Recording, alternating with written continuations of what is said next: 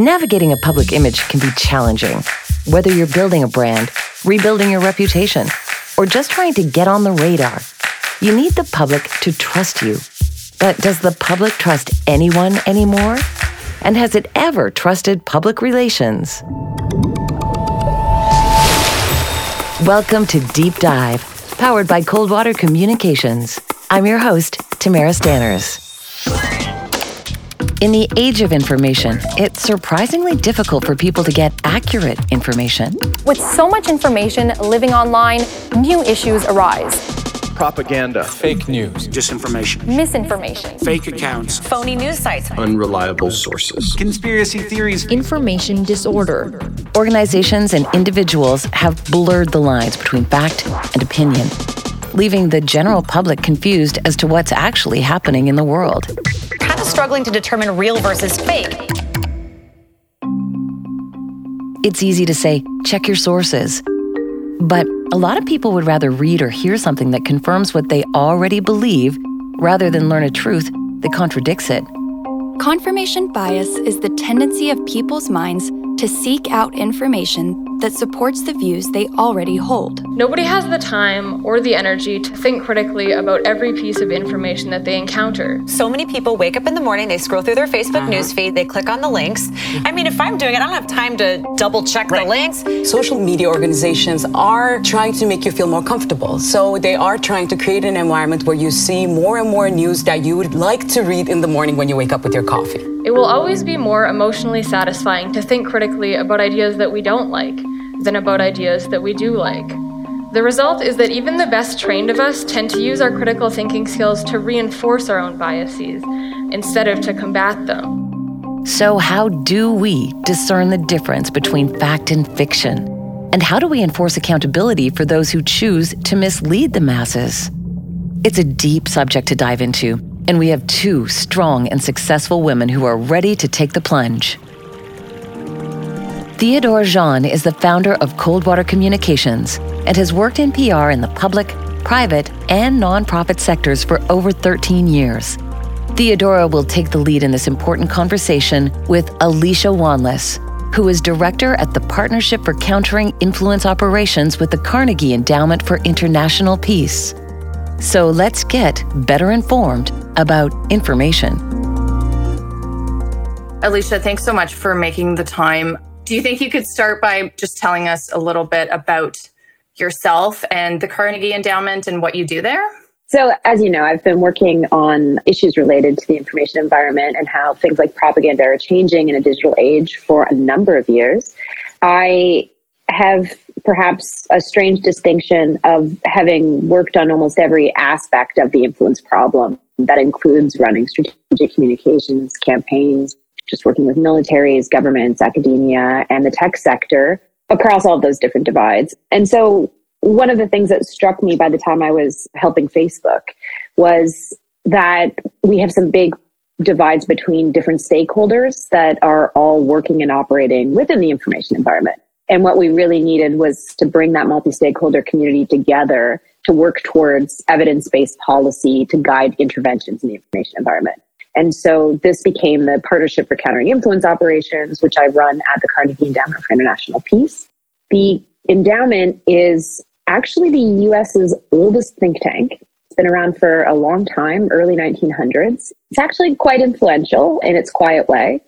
And they have a number of different programs. We sit in the Tech and International Affairs program as a project underneath that. And we're working on creating with Jake Shapiro at Princeton University. We also run a multi-stakeholder crisis response network with the G7 Rapid Response Mechanism in Ukraine, among other things related to looking at regulation and increasing data access for research purposes, et cetera. So the first thing that I wanted to talk about is the notion around, mis and disinformation and what the difference is between the two, because I think the more common term that people hear a lot is fake news, and we're living in an era of fake news, and they don't necessarily know the distinction between the two terms. So do you think we could start by maybe just defining them? Off the top, I'll say that we have some serious definitional problems in this space. There's a lot of terms that are being bandied about, and there's a lot of confusion around terms. This remains a problem, even among the field that's studying this. But mis and disinformation both are misleading or false information that is being spread. Misinformation happens organically. It can occur through things like rumors, people just making things up to make sense of the world, whereas disinformation is done deliberately. And you've done a lot of work in the propaganda space as well, correct? Yes. And there's another term that is generally contested. So can you tell us a little bit about propaganda and the work that you've done? I would define propaganda as being activities and information that is being spread with an intentional aim to affect an audience or an outcome. And would you ever apply the term propaganda to anything beyond something that a government might be doing? So often propaganda is used as this term by many democracies to distinguish what they do, which they'll tend to call strategic communications, information operations, against what an adversary is doing, which they'll label as propaganda and say is wrong. I think that's really trying to euphemize our way out of a tricky situation. We really lack lines in the sand that determine what is acceptable in terms of interventions in the information environment. So using these different terms is confusing, and it doesn't actually get us to the deeper problems that we're facing in terms of needing to really have these rules in place to guide us of what's acceptable. There have been some drastic shifts, I think, in the information environment. Can you maybe speak to some of the changes that we've seen in misinformation, the sharing of disinformation, fake news over the last few years? Are these shifts that are things that are attributed to COVID or the pandemic, or is this something that we've seen sort of cyclically in history over the last, few decades, every time there's something major that affects a large majority of people? So disinformation and misinformation have been around humans as long as we've been trying to make sense of the world and communicating with each other. It is a naturally occurring phenomenon that happens. It is exacerbated when we enter periods of uncertainty. There's a bit of a trifecta that happens in human psychology that makes it a little bit more salient. We're driven to try to find answers no matter what those answers are. And often in a crisis situation, accurate information isn't going to be surfacing anytime soon. So we'll jump onto and believe things like disinformation. The second problem is that in an uncertain situation, humans are also more inclined to have magical thinking. So we'll confuse correlation and causation in our attempt to make sense, and we'll connect dots where they shouldn't be. The third thing is we also have a heightened need to belong to groups. And so in an uncertain situation, this need to be in a group really is strengthened, and that pushes us in certain places. So when it comes to COVID, this was just a perfect storm. Plus we had, advances in technology that allowed people to connect in ways that led people down certain rabbit holes.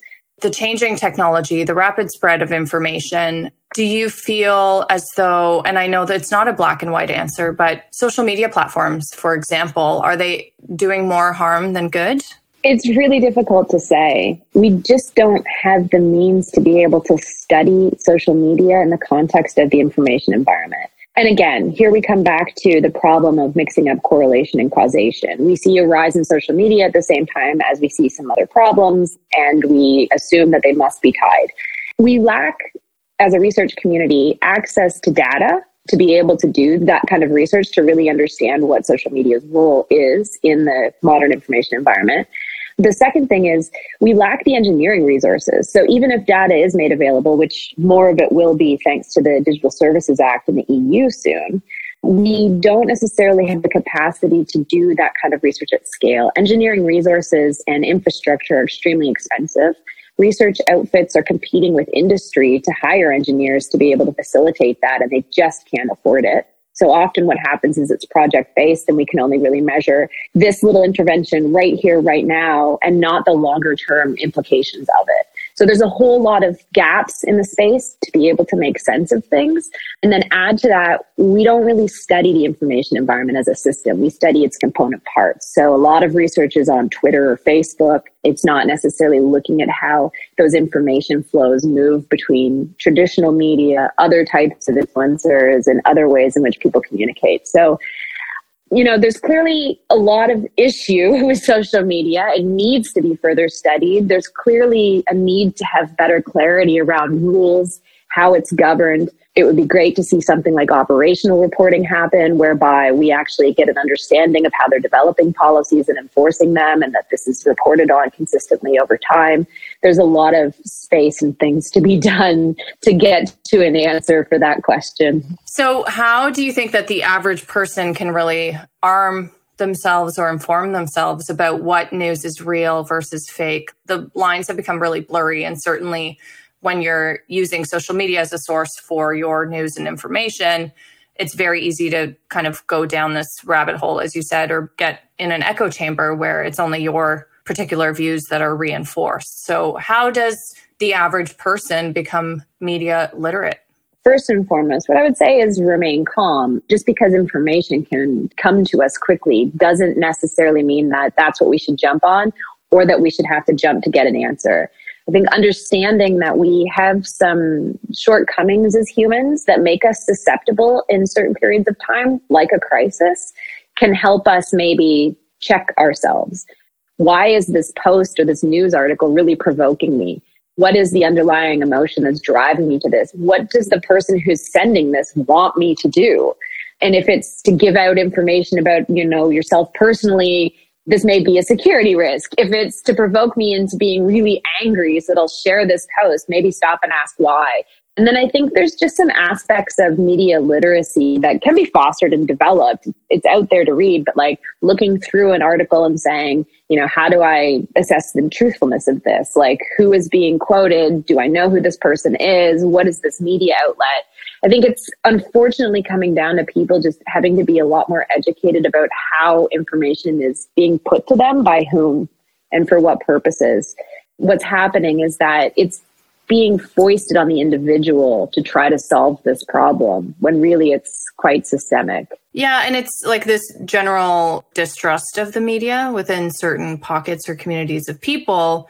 That whole notion of like, look at the source, is it a credible media source? If you just generally think that the media is not credible, you're going to be looking at alternate sources of information that are in themselves not credible. So it's hard for people to know who to believe, especially if they subscribe to that view that no one's to be trusted. Yeah, I think the first step there is to really stop and ask, why aren't we trusting it? Who has pushed us to not trust media institutions? And I don't think it's far that a person has to dig to figure out that it's a lot of political actors. And then I would be asking myself the next question, what do they have to gain from me not trusting media anymore, right? The whole idea of like defund CBC comes from one political corner in Canada. And why might they not want you to trust media and an institution that, has been well governed and has structures in place to prevent it from being a propaganda outlet? Of course, we're putting this back on the individual, but maybe there needs to be some better measures in place to prevent people with big audiences from spreading disinformation. There are ways in which we could revisit, I think, some of the interventions in the information environment that we just haven't been doing. Like, is there a greater responsibility on political actors to not lie about key institutions of democracies? I think so. And so bringing it back to public relations, what responsibility do PR practitioners have to combat these issues? PR as a field is really at the forefront. Their very job is, in a way, not to mean this in a negative term, but to manipulate the information environment for a specific purpose. Sometimes it's good, right? Like, we want people to be healthier. We want them to wear seatbelts. We want people to make better choices. And in that regard, there's an entire application of it that's perfectly good in the interest of society. But then you also get these other actors who, just because you can make use of tools doesn't mean you should. And they also really, degrade the overall information environment and give PR a bad name. I don't think anybody listening is going to be surprised to hear that Cambridge Analytica would fall into that. Bell Pottinger would fall into this. And these guys, they did things that were underhanded. But also, as democracies, we haven't done a great job at outlining lines in the sand of what's acceptable from unacceptable. Now, just to kind of come back full circle, a democracy, there's always going to be a certain amount of influence that has to occur because we have to convince other people that whatever idea I have is the best idea and in the best interest of society. At the same time, going over the line of manipulation takes away the very legitimacy of democracy, which is that people can make free and informed decisions of their own free will. And we really need to get to the bottom of where is too much manipulation, especially in an environment where we don't understand how it functions. The cookies on websites that you visit, they track what you do. Your spending behavior, it's information that can come from using credit cards and banking records, where you move with your phone. And these things all come together to put a pattern around a person that can then be used to target. But the average person really doesn't know very much about that or how it works. They also know very little in terms of how information is packaged and manipulated and put in front of them. And these tools are available to some in PR. The question is, where's the line where it goes too far? Now, I think that's for society to figure out, not necessarily PR people. But what I would strongly encourage PR people to remember is that they're a part of this environment. Just because you can doesn't mean that you should. It's super interesting, and it kind of ties into an episode that we did about ethics. PR practitioners, in many respects, can and should be like lawyers, in that you can represent a client even if you don't necessarily, feel that it's aligned with what you think is right, but you can still do the work in an ethical way. I'm curious to know what your thoughts are about that and how much of this is a personal moral decision versus, with a lot of things, it's not a very clear right and wrong. It's driven by the practitioner and what they believe to be right and true. That does raise a lot of moral and ethical issues. I can't speak on what other people should do. I know I wouldn't be able to, which is perhaps another reason why I'm not working in strategic communications anymore. I do think, though, there should at least be ethical considerations for how those campaigns are then run, and make sure that they don't go over the line, don't use things like disinformation. Are you manipulating people to the point where, they're behaving irrationally and you're provoking them? I think those are lines that really shouldn't be crossed. Also, just obfuscating the origin of things. I think all of those things really should be under question. I mean, if I had to give my 5 tenets of what I think strategic communicators should be following. One is that remember that everything that you do, there's a reaction, right? So you're not just communicating, there's going to be some sort of reaction or potential fallout. So doing bad things will come back at you in the end, or your client. It's not great. And the third thing is that everything is interconnected. There is no, far off space where you're, not being reached now. Everything you do can move around the world in a flash. As I already said before, just because you can do it really doesn't make it right. So considering those things is always key. And then the last thing is beware of snake oil. There are a lot of companies who are offering solutions claiming that they can manipulate the information environment or reach audiences. And a lot of it is snake oil. They're not really able to do what they can do. And so I think keeping that as a consideration is also key. This is how companies could end up using Cambridge Analytica, and it's not going to end well. One of the things that we are very mindful of too at Coldwater is when a new client approaches us to run a campaign, there has to be some critical thought that is applied rather than just taking the data and the information that the client themselves, who has an agenda that they're driving, rather than just taking their information and trusting it to be true and then going out with the information to help amplify it. So there's that challenge to probe and dig a little deeper. And I think this is why we're seeing an increase now in PR agencies like ours, like Apostrophe PR based here in Vancouver, that are really focused on using PR for good and what they believe to be good. And there's a lot of work that's being done to kind of focus efforts into charitable organizations and NGOs rather than helping big companies to drive sales and work on things that may be not as rewarding for the individual as a PR practitioner, but also maybe not entirely for the greater good. Bringing it back to mis and disinformation, it's a really messy playing field right now. And so what role do you think that governments should play, if any, in a time when trust in government is so low? If there are government interventions, then how much of that is sort of limiting free speech and censorship? I would agree that there are big questions about some of the interventions that are being made, especially when it comes to pushing things like deplatforming, removing specific users from social media, or pushing for disinformation to be banned from social media. I think all of these types of interventions are really risky at this point because we don't really understand the impact of them. So I would caution governments to not jump to regulating content moderation or anything like that in the near future. What they should be doing in the short term, because they are one key intervention point that can make a massive difference, is investing in regulation that would increase transparency.